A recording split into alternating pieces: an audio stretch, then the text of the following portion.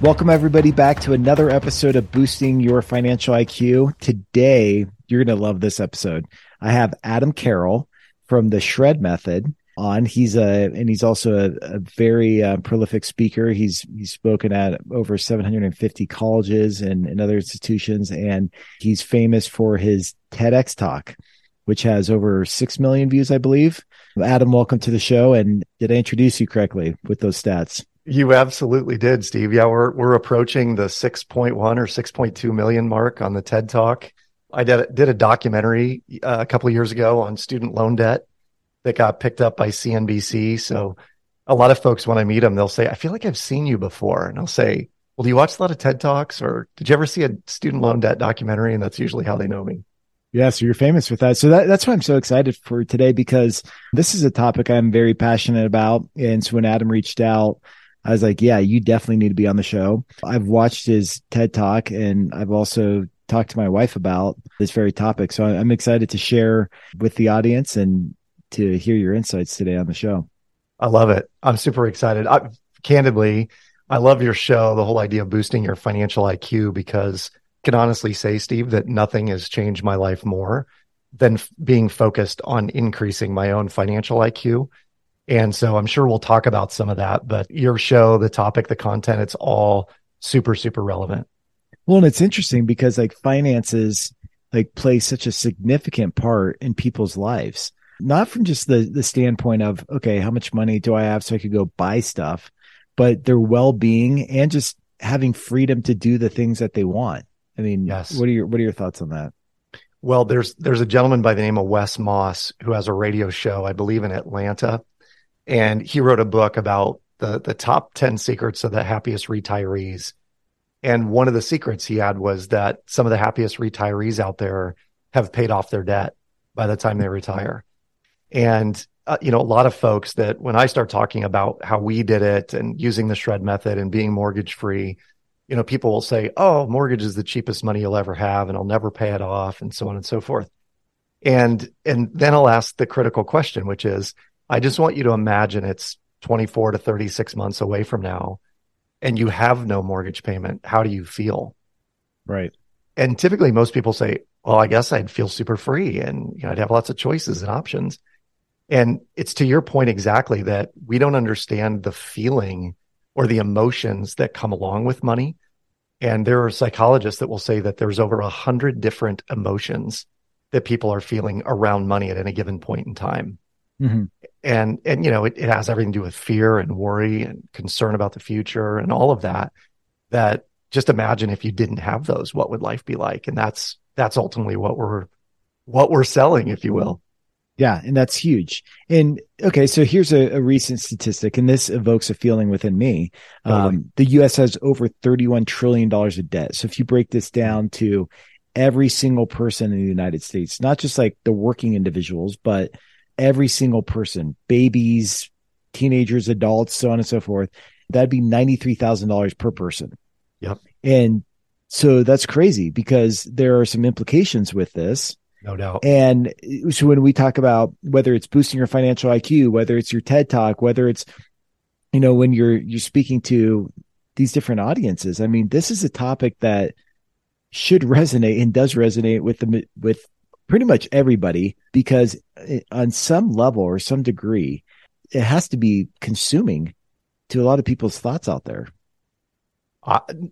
No question about it. I've had conversations even in the last week of folks, one prime example. I have a client who is a surgeon, and their wife is a highly paid professional, highly degreed, et cetera. And they're nearing their retirement years. They're about 5 to 7 years away from wanting to be done. And when we started running through their numbers, they're like, well, we have a fair amount of debt. We have really high income. And yet when you start digging into the reality of the number, their debt is way higher than what it needs to be, way higher. And I think it's all consuming for them. And so, when you take the stat that you just gave, 31 trillion in overall debt load nationwide, 93,000, I think you said, for every man, woman, and child. What it does is it starts to normalize having that amount of debt.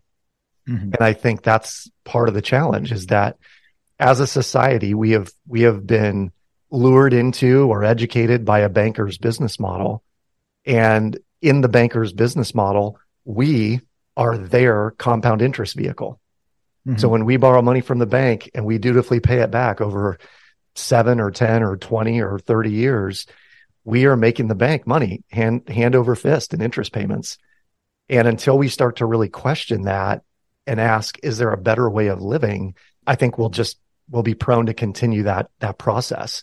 And so I have it, Steve, in all honesty, that I'm leading a revolution, if you will, and not necessarily against banks, just for freedom for people who want to have more choice and option by questioning the status quo. Well, and it's interesting. You mentioned status quo and mindset and just like the culture, right? The acceptance, because some people may hear that stat and instead of evoking fear or in worry in them, they may think, oh, okay, well, my $50,000 debt is on my credit card isn't that bad if the average is Yes, 93. totally. And so it's interesting because the thing that drives me crazy and that I think about a lot is that there's this like notion out there and this like mindset with so many people. And it stems from this misunderstanding of finances, right? The financial side of life, how money works. And I hear so many people say things like, "Oh, look at this person over here. They drive a brand new Porsche, and oh, did you see their house? And man, they're golfing every day, and they have a private jet and jet skis and these vacation homes, and that's great to see that and to like praise that, I guess. But if you really took a peek behind the curtain, what you would really see would probably surprise a lot of people. So when I worked in a Big Four public accounting firm, one of our clients was a private bank, and the bank served high net worth individuals. And so being on the audit team, we were tasked with going through these loans and making sure like the collateral and all the paperwork and everything else that supported these loans allowed for the bank to book these loans on their books and record them Yeah. as assets, right? So anyways, we get going through some of these records, and you start looking at these individuals who are borrowing large sums of money from the bank. And what I realize is that there are so many people that are highly leveraged. So some people are wealthy and they don't have a lot of debt and they're in a great position.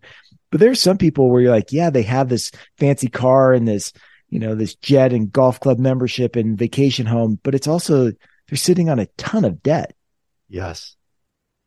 And it's the thing that if you extrapolate that out a little bit, Steve, one of the things that concerns me is how hard do they have to work for how long to support that? Sure.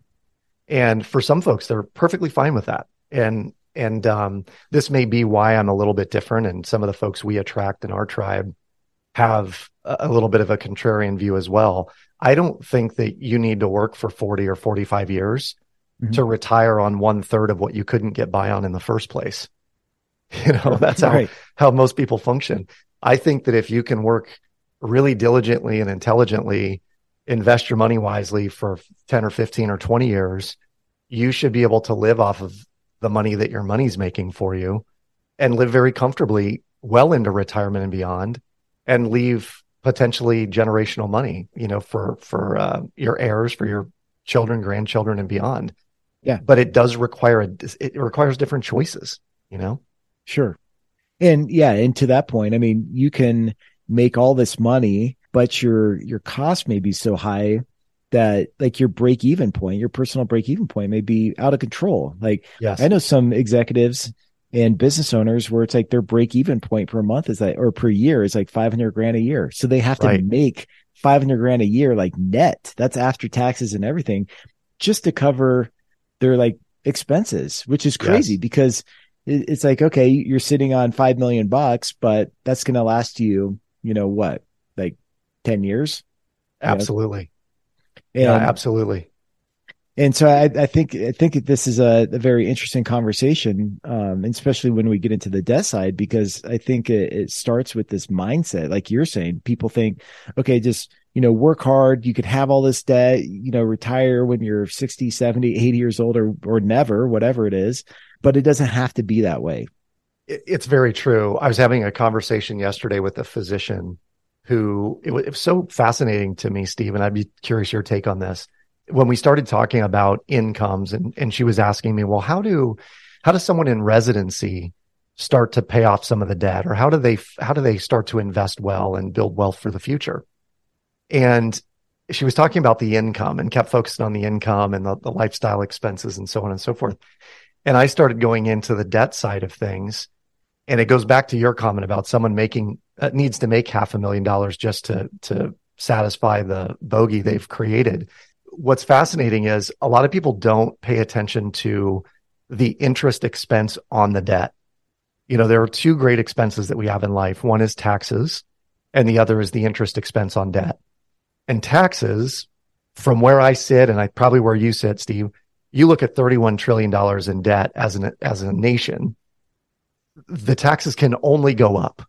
Exactly. There is no decreasing taxes over time. It can only go up, particularly in a rising interest rate environment. So number one, we have to get really good at minimizing our tax liability. Number two, the interest expense on debt for most people eats up sometimes 25, 30, 40% of what their take-home pay is. That's crazy. And when you look at those numbers and you go, oh gosh, what if I could claw back even $20,000 a year in interest expense? How would my life change?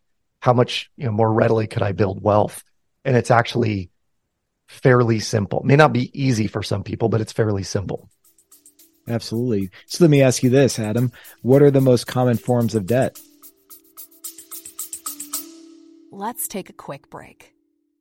All right, I have to interrupt the show, but I'll be super quick. I have a question for you. Who are you working for? Chances are you're working for everyone else besides yourself. Think about it. You're working for shareholders by grinding away in someone else's company. You're working for a bank by paying interest. You're working for the government by paying taxes. You're working for social media companies by giving your attention to their paid advertisers. You're working for your friends by doing crap that you don't want to do. You're working for everyone else by not pursuing the most essential things you are destined to achieve.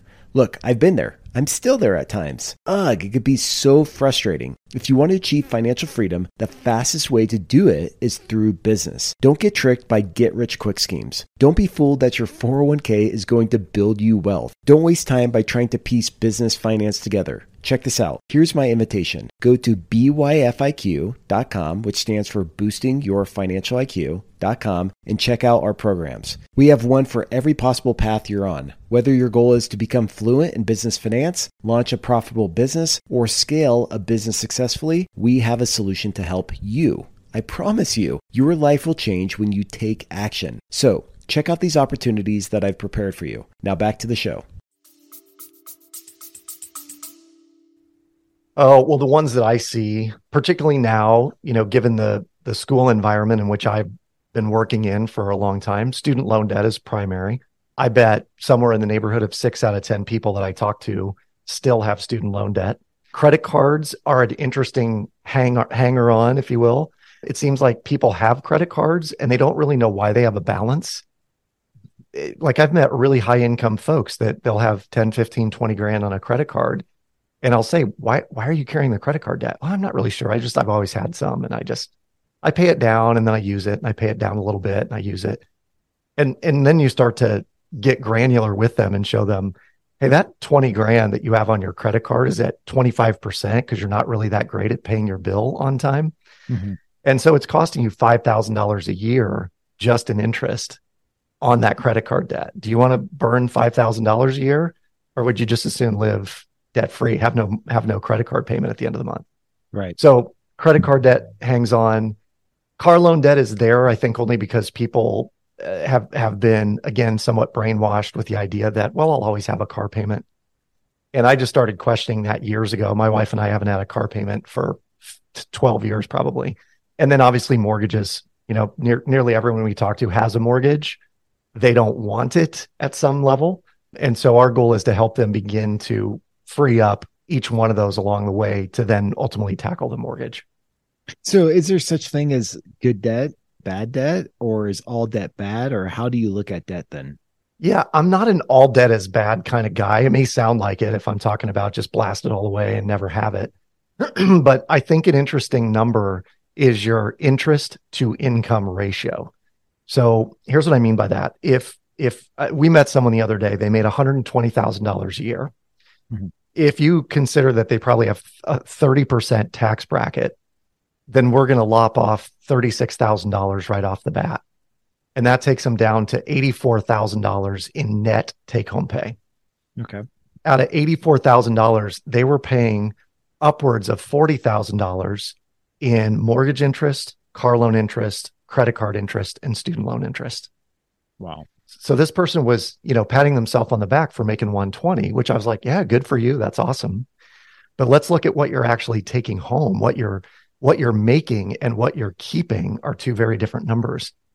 And so when you begin to look at your interest to income ratio, which is how much do you make versus how much do you spend in interest on any given year, you actually don't get to keep that much of what you're making. And so, when we say, is all debt bad? It's not. Debt allows us to live the life that we would like to live. We do it through the business model of a bank, but there's a different way that we can look at it and approach our personal financial economy, if you will, that will allow us to pay less in interest, thereby allowing us to keep more of our income and live a better life, a bigger life. Yeah. And that's crazy when you look at the interest to income ratio, because people may realize that, wow, I'm really a slave to this. I'm working this job that I hate or I don't like, and I'm taking home such a small portion, but they just feel stuck because they have like all these financial obligations, and they're not living the best life that they really could be living. It's true. And I think that they tend to look at traditional wisdom in terms of, well, how much am I putting away in my 401k or my Roth IRA? How much do I have my 6 to 12 months of living expenses in the bank? And I don't fault anyone for doing that or for following the Daves and Susies out there. But there is a question I would ask, which is that model getting you where you want to go? Mm-hmm. If putting $500 dollar cost averaging into an S&P 500 index, if the assumption is, well, that'll get me to my $4 million status by the age of 70 or whatever your number is, okay, that may work, but you're counting on the S&P 500 guaranteeing a certain rate every single year because that's how those models are compounded. Sure. It doesn't really take into effect what's happening right now in the market, which could be that we may have a sideways market for the next 4 years based on some accounts. And what happens to people's quantification of retirement when 4 years out of those 25 or 30 that you're trying to compound are at zero or negative? It may completely tweak the numbers. So we started looking at it differently, saying, what if we could eliminate the compound interest up front on our largest items like our mortgage? And we blasted away student loan debt long ago. But on our mortgage, if we blast away all of that compound interest, or amortized interest would be more accurate, and then we really levered up on what our retirement looked like, it wasn't this gradual compound interest curve that you normally see. It was like a rocket ship straight up. And it changes the way you invest. It changes the way you think about risk. It's a different way of thinking about it. So I go back to the question, is what you're doing getting you closer to where you want to be faster? Or are you trusting wisdom that may have aged out just a bit in this environment? Yeah, absolutely. And really, when we look at debt, it's like when you're taking on debt, you're really borrowing from your future self. So you take on a car loan and it's a 5-year loan, you're borrowing essentially from your future self in 1, 2, 3, 4, 5 years into the future. Exactly. Same thing with the mortgage. So, you may get that instant gratification of swiping your credit card and buying this jacket or Xbox or latest and greatest gadget. But really what you're saying is, hey, I'm borrowing from the earnings of my future self. Yes. So, and I don't know that is widely understood, certainly not by college students, because you mentioned the TED Talk, but I talked in that example, that speech, I talked about financial abstraction and this idea that money doesn't feel real. It definitely doesn't feel real to an 18 to 24-year-old, 23-year-old, because they're using Venmo and Zelle, and they're using a fingerprint to get into the dining center and things like that. You live in a world for 4 years, if you go to college, 4 or 6, 8 years, however long you go there, that it's a bubble, and the bubble exists almost outside the financial realm. You know, you're borrowing money to be there. You know, it's expensive, but you really have no context of what it's going to take to pay back 30 or 40 or 60 or $100,000 when you get done. Yeah, exactly. And I love in your TED talk when you're talking about that financial abstraction, and you gave the examples of like Disney and the wristbands that they have, or Apple and all the chargebacks, from their apps and authorized purchases. And so it's interesting because, I'll be sitting there with my kids, and my daughter will say to me, "Hey Dad, I need to get some yarn for this little project I want to do." And she grabs my phone and we pull up Amazon, and it's just like boom, boom, boom, touch the buttons and it's sent. Where back in the day, it's like my mom was driving me to the store, the craft store, and we like go get the yarn, and then we stand in line and she's like writing a paper check out. You're like writing like $12.32, and you're signing it. And during that time, you're almost like, it gives you time to like pause and think like, I am writing a check for this amount. Right. 100%. But nowadays you're just like pushing a button and you're like, well, no big deal. And it's hitting some credit card or it's coming out of your bank. And I just don't think people have the time or the discipline or the skills to really track their money like they used to. I mean, remember, Adam, like having a checkbook and you're like writing in the little ledger, the paper ledger, I detested it. I detested it, Steve. It was like the worst time of the month for me is paying bills, and you're sitting there, how many checks do I have to write now? And then I have to account for them all in the checkbook register. And then I see the account number dwindle. You're spot on. I distinctly remember going to the grocery store with my parents and them writing a check, and the cashier would always ask, "What's your social security number?" Do you remember this? Yeah. And they would write the social security number on the check. You can't even imagine that happening today. Oh, yeah. But I memorized my parents' social security numbers because I heard it so many times at the grocery store. Yeah, it's crazy. And like you said, now you have this digital wristband, and you're at Disneyland, you say, "Hey, I want a churro." And it's like, beep, just bought a churro. "Hey, I want this lemonade." Beep, you just got the lemonade, and little do you know, you just were charged, $15. Exactly. And I think that financial abstraction concept where like money isn't real. And I love how you talked about playing Monopoly with your kids with like real money. It all of a sudden changed the game. So, relate this to the topic of debt. This idea of financial abstraction, like what are we actually talking about here? Well, two things based on what we just went through. Number one, the idea of convenience. You mentioned, my daughter needs something for a project for school. We order it on Amazon. It shows up that day, maybe, or the next day, certainly on your front porch. There is a convenience factor to that, number one. Number two, when we order things online, there is a part of our brain that fires when we hit one-click ship on Amazon that is actually a pleasure sensor, because we're in positive anticipation of that thing arriving. But there's no tangible pain to spending the money. So if you are, like most people, spending money on Amazon on a credit card or on a debit card, but I hope you're using a credit card online for security purposes. If you're using a credit card online and you just hit one-click ship, what fires in your brain is pleasure. It's like a dopamine chemical. It feels good. Yet when you hand over a $50 bill to someone at the store, there is a pain sensor that's fired because that feels real. Like, I don't want to lose this $50. And it's a big bill, relatively speaking. $50 and $100 bills are hard to break usually. Mm-hmm. There's a pain sensor that fires when you use real cash. So this financial abstraction has caused even more debt for people. And there was a study that was done years ago at a McDonald's store where they just tracked the expenses, the expenditures of people coming in, either paying with cash or paying with a credit card. And they found that on average, people who used a credit card spent, I don't remember the exact statistic, but it was like 17% more than those who just use cash because it doesn't feel real. And so when we live in this environment where we get the statement says we owe $10,000 as an example, but your minimum payment's only $175. That too is abstract because we're like, well, I can afford $175. So the 10 grand doesn't even feel real. It's there. It's on paper. We spent it. We're being charged interest on it. but I can swing 150 or 175, whatever the minimum payment is.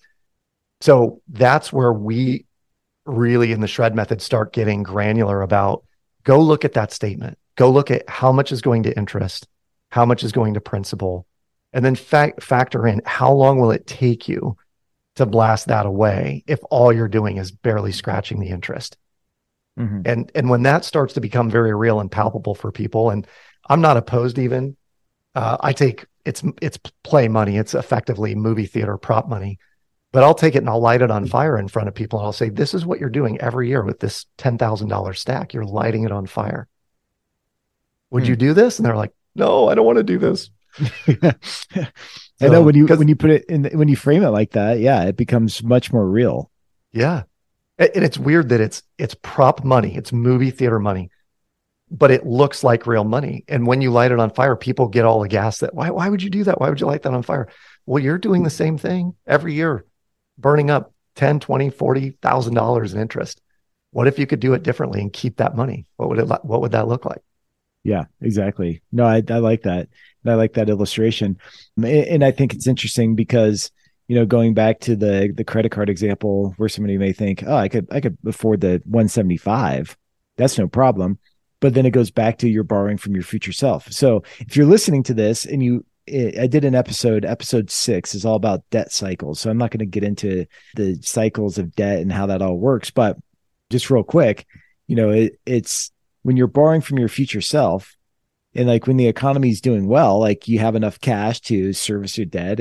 But then in the future, when the economy tightens and all of a sudden you got to, watch your money, watch your dollars, then all of a sudden it makes servicing that debt more difficult and more painful, because now instead of taking the kids to a baseball game or to Disneyland, you have to pay that interest, right? You have to, pay that interest for a purchase that you made 1, 2, 3, 10 years ago. And that's when I say borrowing from your future self could be very, very painful. And it could really impact your emotional well-being, your physical well-being, and just your overall quality of life. Yeah, could not agree more. That whole idea of borrowing from your future self, we, for a long time, my wife and I we were in a 2-year period where we just blasted away all of our debt early on in our marriage. And we had on the refrigerator our list of debts that we were knocking out, and a little saying up above them that said, if you do for 2 years what most people won't do, you can do for the rest of your life what most people can't do. And what we knew we were doing for those 2 years was investing for our future selves. So not borrowing from, but investing for. And the Adam Carroll of today is super happy that the Adam Carroll of 20 years ago did what he did. And I think this is really critical to boosting your financial IQ, Steve, is that the decisions you're making today are really for the benefit of the 10 and 15 and 20 year away you. Yeah. Not for the immediate you, though it is beneficial to the immediate you, but it's that future you that's going to be so thrilled you did what you did to set yourself up for future success. Because it's momentary pain today to blast away debt or put money away in the stock market or in real estate. But the future you is so happy when there's assets and equity and cash flow that is covering all of your expenses, making life easier. Absolutely. So if somebody's listening to this and they say, Steve, Adam, that's great. I'm glad you guys could just go out there and pay cash for everything and you don't have to have debt. But like back here at the ranch, I got to go buy a car tomorrow. And I don't have $40,000 or $30,000 or whatever it is to go buy a car. So what do you expect me to do? So answer that for me. Like somebody's sitting here and it's like, I got to go buy a car, or like, I need to go get an education, but I don't have money for tuition. So are there times where it's appropriate to have debt, or are you just more from the mindset where it's like, if you can't afford it, don't buy it? No, I definitely think that certainly on the education front, there is a way to go get an education without submerging yourself in 40, 60, 80 grand in student loans. And unfortunately for most people, Steve, what that means is they're going to have to get creative.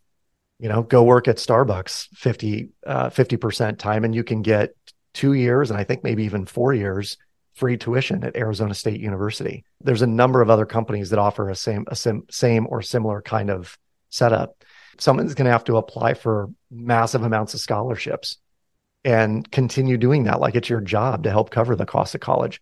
So that's one where I'd say, if you need to borrow for school, totally, excuse me, totally understand. I get all choked up talking about it. I totally understand. But what I would say is know the ROI. So if you're going to school and you're borrowing $80,000, knowing that you're going to come out making 35 or 40 starting out, it's not a good investment. And there are other majors that maybe you go after that allow you to do, the kind of work you want to do. And I'm a little biased on the higher ed front because I have it that most people that go to school, they will have 7 different careers now moving forward, not jobs. They will change careers multiple times throughout their life. So the students, if there are students listening to the show that are thinking, this is my ticket, I'm going to go do this thing, and this is going to be my job forever, know that that's probably not the case. Like, Steve, how many different career paths have you taken? Sure. A lot. Yeah. A lot. Yeah. And today, if you look back and said, well, the major that I would take to get me where I am today would be, and it'd be this conglomeration of all these different, majors and industries and specialties and all that. So that's on the education side. On the car side, here's what I would often tell college audiences. I would start out by asking, how many of you have picked out your dream car? And you know the drill, Steve, like 80% of the dudes in the audience raise their hand, and it's a Ferrari or it's a Range Rover. It's an $80,000 to $120,000 ride. Mm-hmm. And then I'll say, well, how much do you think the payment is on that? And they have no idea, but it's going to be in the $800 to $1,500 range as an example. Yeah, probably for 8 years, 10 years. And what I'll tell them is it's okay to build up to that, but you're going to be in your 30s or 40s when you can afford that car. You can't afford it in your 20s. Mm-hmm. So you have to play good offense and you have to play good defense. And good offense means you're going to increase your income. And playing good defense means you're going to decrease your expenses, which means you can't go get the $40,000 ride right out the gate. You're going to have to go get a $10,000 or $12,000 car and pay that down. And then go get a $20,000 or $25,000 car and pay that down. And then go get a $40,000 car by the time you're in your 30s.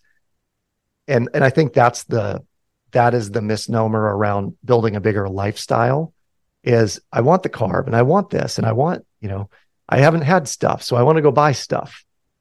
And I totally understand, but the stuff can wait so long as you're prepping yourself well for, future you to be able to afford it. Yeah. And let me just touch on that because this has been a topic that's been like right at the top of my mind here. So I'm going to kind of digress here for a minute, and then we're going to come back and I want to get into the shred method. But, I think there's like these different levels of like personal development. And I think like we all start off with like have, right? It's like have, do, and become. And let me explain what I mean by that. So like have is like, okay, you value what you have. Like maybe that's where you get your self-worth based on, what possessions you have. So I got a nice car. I have this nice house. Oh, look at this new jacket I have. I just bought these new shoes. Like it's what I have. Possessions like bring me validation, self-worth, happiness, whatever. And then you compare yourself to other people. Oh, look at this person over here. They're successful because they have, this Mercedes and they have, this nice home and they have this. And then I think over time, you start to evolve and you realize, look, like these material possessions, they don't necessarily define my self-worth and like who I am. Yep. Right. And there's like way more to life than just like stuff. And there's like this whole minimalist movement and like simplifying life type mindset. And then you move on to maybe what you do. Right. So you're like, oh, wow. Like I really value that, I'm a CFO for a company, or I'm, the top salesperson, or I run my own business and I play tennis and I do this and I do that and I go on vacation. It's like what I do. And then, people that may look at you and say, wow, I really respect this person for what they do. They have this career and they're successful here and what they do. Right. So it goes from have to do.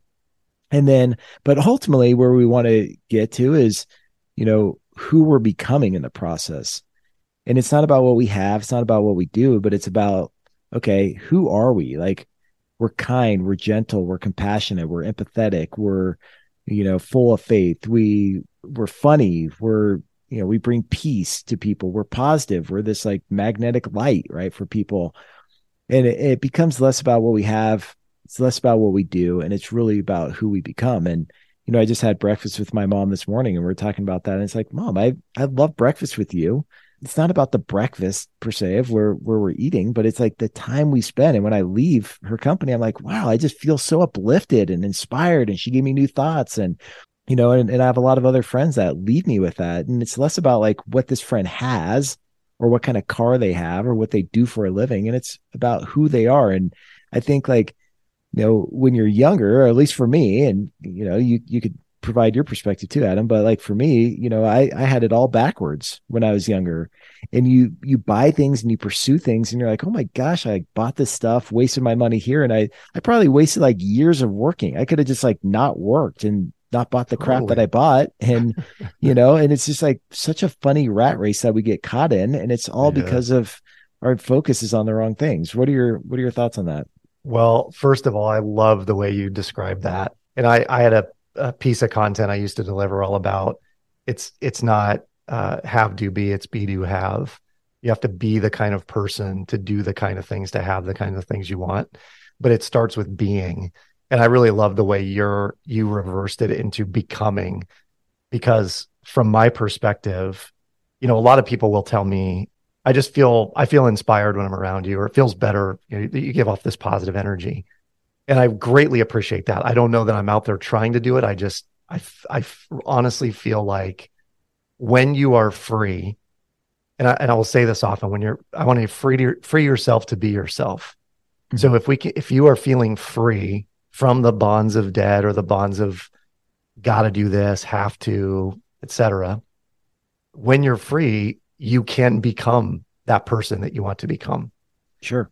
And so I think you're spot on, Steve, that having nature that people want. I want to have the car and I want to have the nice home and I want to have this.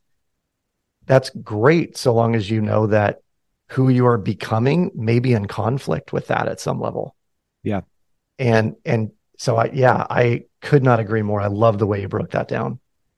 Okay. So let's talk about that. And let's say somebody's listening to the show and they're like, okay, I have a car payment. I have residual student debt that's like plaguing me here. Yep. And I just bought a home. So like I have all this debt. What's the best way to like tackle this debt? Because there's so many different opinions on how to do this, how to do that. And the whole reason why I wanted you on the show is because I was intrigued by this whole shred method. So maybe you can explain, like, is it best to just make your payments, and when you have extra money, like put it towards the debt that has the highest interest rate or the shortest duration, or like you spread it equally, or like tell us more about the shred method? Yeah. So I love this question. I love the setup to it, because this is where we find the majority of our clients. They have a home, they have a car payment or two. There may be some extraneous debt, could be student loans, could be credit cards. And technically, Steve, they generally make decent to pretty good money, meaning they're probably a dual income family. They have some discretionary income. And with that discretionary income, they're putting it somewhere. And the somewhere they're putting it is usually either a savings account, an investment account like a 401k or a Roth IRA, or maybe their own trading account. And then they have a savings fund that is their emergency fund, right? Or a sinking fund, depending on how people term it. Mm-hmm. Here is the mindset shift that you're going to have in using the shred method. And I'm going to pose a question to you.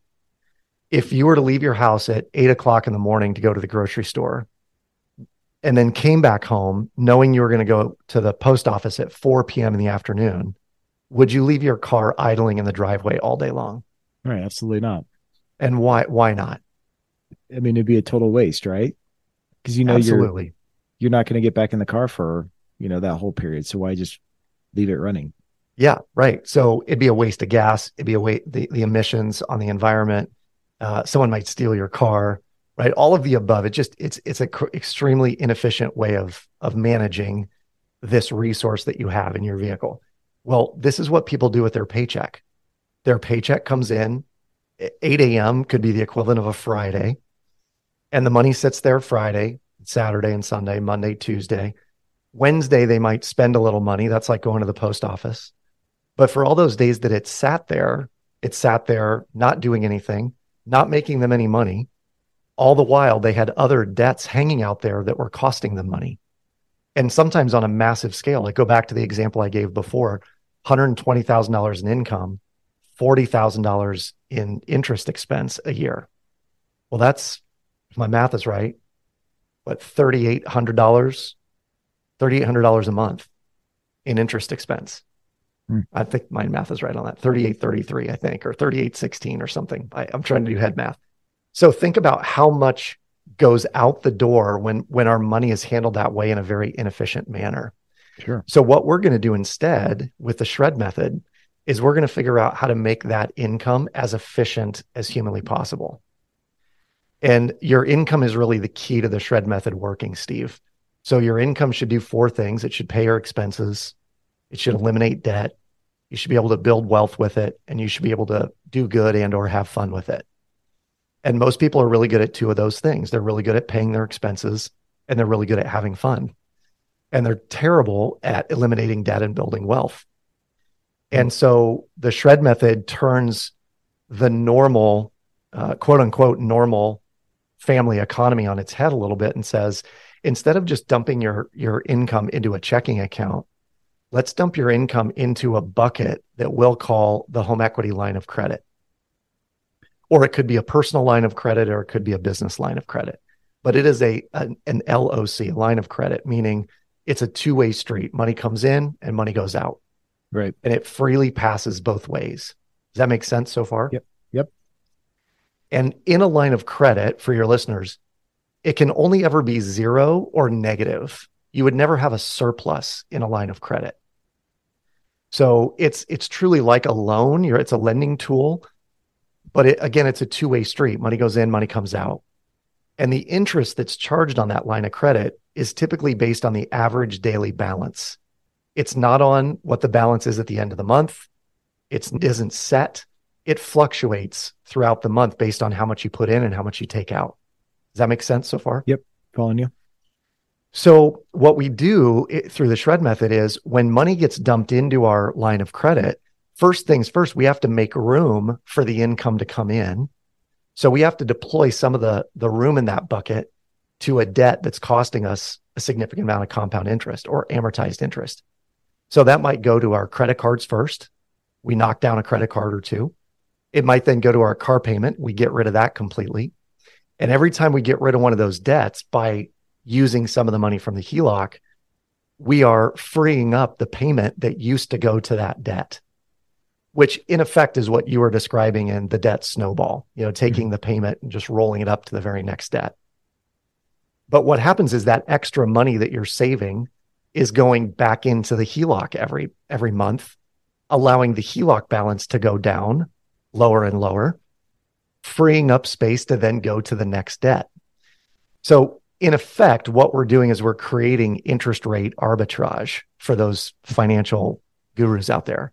Mm-hmm. Basically saying that if you're willing to spend $5 in simple interest to borrow $100, if you knew that $100 would save you $2,000 in amortized interest. And the end result is you speed up the amortization table of every debt, including your mortgage, so that you will save tens and in most cases, hundreds of thousands of dollars in short order, meaning most people can be completely out of debt within between 3 and 7 years, depending on their discretionary income and the level of debt that they've taken on. Okay. So say that again, Adam, but say it in like steps that if somebody's listening to this, they say, okay, that's great. That sounds like, yeah, I'm in, right? Financial arbitrage, interest rate arbitrage, I'm all in. So tell me the steps, outline the steps here. Yep. So let me first do a qualifier. And we get asked this question all the time, Steve, around who does this not work for? Mm-hmm. This is not for someone who has more month at the end of their money. You know what I mean?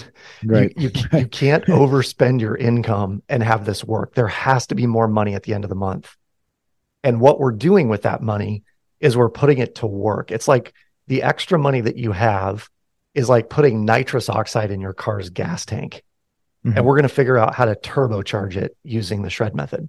Got So it's for people who are consistent and somewhat disciplined and have money left over at the end of the month. After they pay their bills, there's discretionary funds.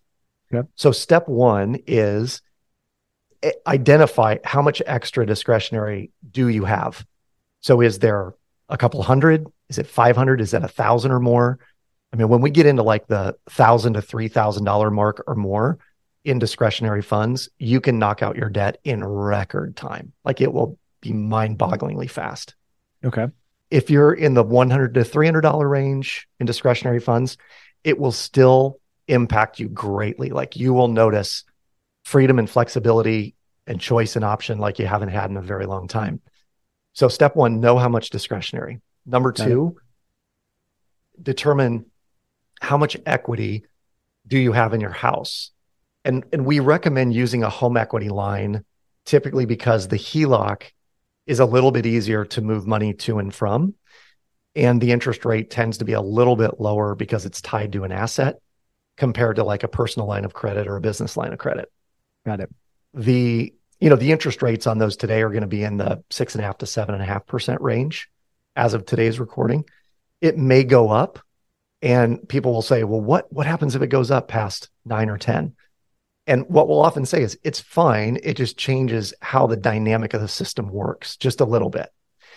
So we go get a home equity line of credit from a local bank or credit union.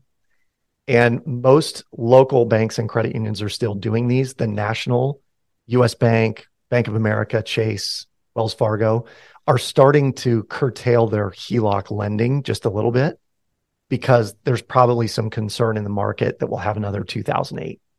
Okay. And, if home prices correct massively, then that leaves those lending institutions sort of out over their skis on what they've lent out. So a local bank, local credit union's generally your best bet. And then the shred method literally walks you through step by step. It's powered by a piece of software. But what we often tell folks, Steve, is that the software is merely a behavior modification tool. So it's meant to change the flow of money for you because it's guiding you day by day, week by week. Once you use it for a while, some people are like, got it, understand the process, I'm going to do this myself. Some people are with us for 2 to 7 years as they pay everything off, and they just love the accountability that the software provides.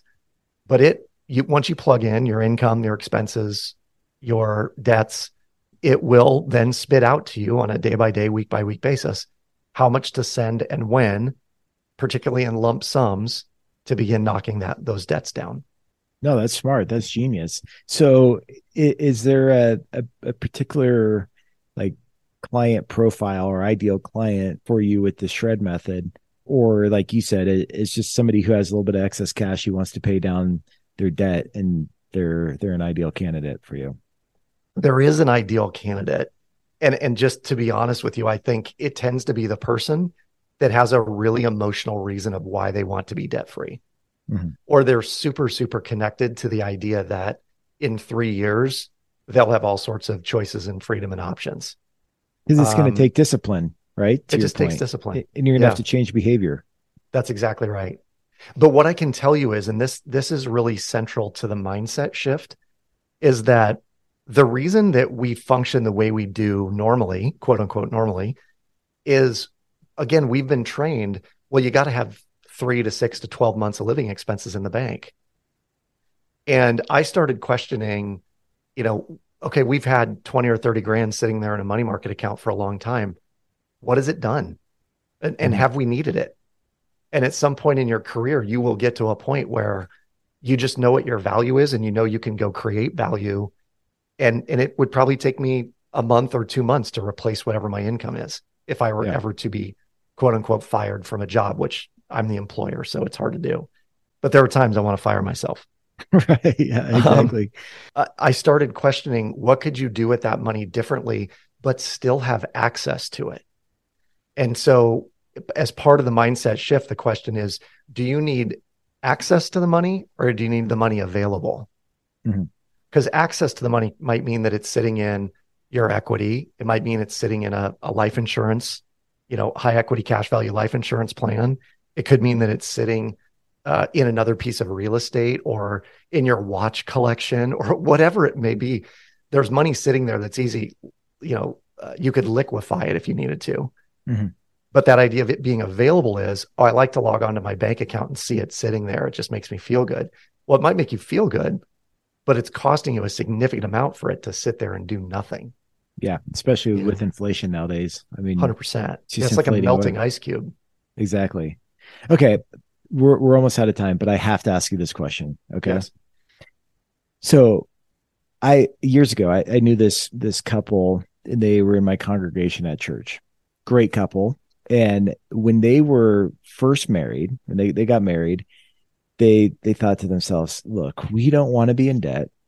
We want to like pay off our mortgage as fast as possible. And we just want all this freedom.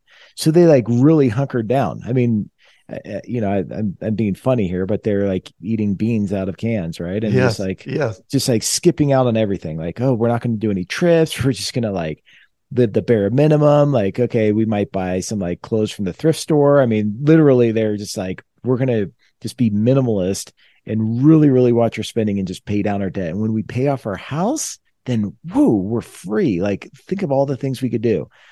And they did this. And tragically, right when they paid off the house, his wife passed away.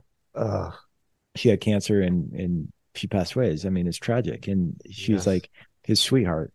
So then some people may be listening to this and there's like that mindset, like eat, drink, and be merry, for tomorrow we die. Right. Like, let's just go out there, just like live life, like, totally. Man, Steve, Adam, life's short. And like, just go out there and spend it. If you have it, spend it. And who knows if I'll even be around till I'm 70 or 80 or 90. So why would I pay off all this debt and like be all restrictive with my spending?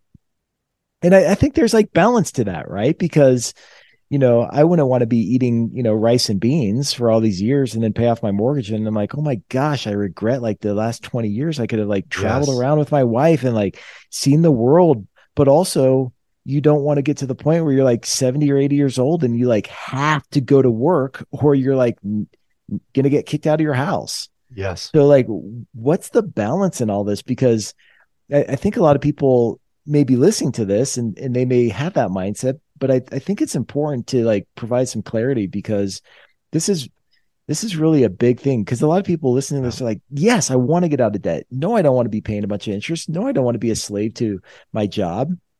But like, how can we like enlighten people or share a better perspective or different mindset here? Yes, man, I love this question. Because I'm sure all of us, everyone listening, you, me, we all have someone that we can think of that happened.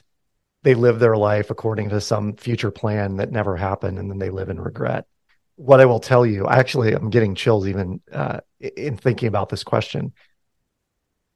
From me, and I can only speak from my experience and perspective, Steve, I truly believe that we are all life architects. We get to design our life.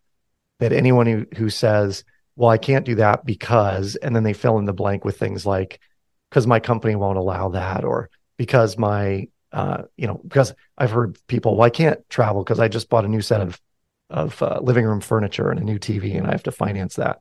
Those kinds of things. I hear these, and there's a quote that I'm fond of that is, your life is perfectly engineered for the results you're currently getting. And I have engineered my life and architected my life with my family, where in 2019, we spent a month in Europe together. And it was an amazing month. And it was about 2 months before that, we had paid off our house for the second time in about 8 years. So when you say, hey, how do people who really want that, but how do you balance it? My mentality is you can have both. But you have to very intentionally cut out anything that doesn't support what you value in your life. Yeah. So as an example, and we're maybe a little bit on the extreme on this front, but we as a family don't go out to eat a lot because my wife's an amazing cook and my kids are homebodies. And if we do order, we might order something, but we'll go grab it and bring it home. But we're not dropping $80 or $120 as a family of five. And yet I know people who will. They'll go spend a couple $1,000s a month on dining out or whatever the number is, commensurate with your income, right? Sure. And I think that if you can very intentionally and almost ritualistically cut out the things that are of no importance to you, you can go do all the things that are of great importance to you, like travel and experience life and do all of that. But I do think that it requires you surrounding yourself with people who are also doing that. Because if you're listening to your, crazy brother or cousin-in-law, and they're telling you you're nuts for, doing this, and you should be in crypto right now, and right. everything else, people around you are going to influence how you are. You need to be part of a community of people who are also living according to those values, which are things like, no, you can design your life the way you want to live, like I know you do. Mm-hmm. I mean, you're a case study. You're a living example of someone who's put your core values and your life principles ahead of the desire for stuff. Sure. And when you surround yourself and listen to people like that, then you can do more of that. And I applaud your listeners for tuning into the podcast. And I think there's a big difference between hearing it and doing it. And I would implore everybody, just go do it. Do it for a year, 2 years, and imagine what kind of change your life, what kind of change your life can make in that amount of time. Exactly. Yeah. Go do it. Go try it. And if it doesn't work and you're like, wow, this is like miserable and I'm not happier, then sure, you go back to your old ways. But, I guarantee you, like, you're going to feel so much better, and you're just going to clear your mind and have more positivity and just a lot more just like good things in life, right? Just a better state of being. So Adam, it's been great. I mean, we could go on and on. So I'm going to probably have to have you back on the show here so we could do a follow-up episode, but this has been a great conversation. And for all you listening out there, thanks for tuning in. Like Adam said, I mean, this is such a critical piece, not only for you to know, but for you to share with other people. And, if you have kids, it's great to start teaching them these financial principles when they're young. Check out Adam's TED Talk. It's called When Money Isn't Real, the $10,000 Experiment. And you'll love it, especially if you play Monopoly. There's a great example in that video, but check out that TED Talk. And also, if you go to byfiq.com, on the guest page, I'll have Adam's profile up there, and I'll include some links as well. So if you want to learn more about what he's doing and about his shred method, you could find all those links and resources there at byfiq.com. But Adam, thank you so much for being on the show. You did a terrific job and really shared some valuable things with me and the audience. Well, I love it, Steve. Thank you for doing what you do. This is super important stuff. I'm a fan, and would love to come back and join you again. Thanks, everyone. Until next time, take care. It's now time to give some shout outs. So thank you everybody for giving me your feedback. It's extremely helpful. This one's from Juan. Hey, Steve, I started to listen to your podcast and I'm loving it. Thanks for that feedback, Juan. This one's from Oliver. Hey, Steve, thanks for connecting. Just wanted to say I really enjoy your BYFIQ podcast. Please keep them coming. Thanks a lot, Oliver. Thank you so much for giving me your feedback, and I'll continue to give shout outs as the comments roll in. Hey, real quick, if you get value out of this podcast, it would mean the world to me if you would leave us a review. Also, if you want to be featured on the show, send me a recording with your name, your age, where you're from, and your question through a voice note or a video using your smartphone. Then email me the file at hello@byfiq.com. BYFIQ stands for Boosting Your Financial IQ. So once again, it's hello@byfiq.com. If selected, I'll give you a shout out and answer your question for you and the entire community. One last thing, if you want access to additional resources that will help you fast track your path to financial freedom, visit byfiq.com or download our free app in the Apple or Google Play App Store today. Thanks again.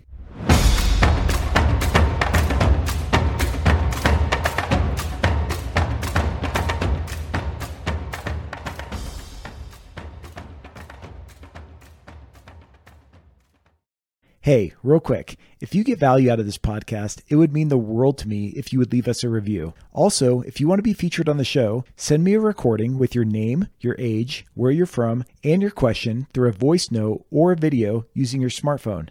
Then email me the file at hello@byfiq.com. BYFIQ stands for Boosting Your Financial IQ. So once again, it's hello@byfiq.com. If selected, I'll give you a shout out and answer your question for you and the entire community.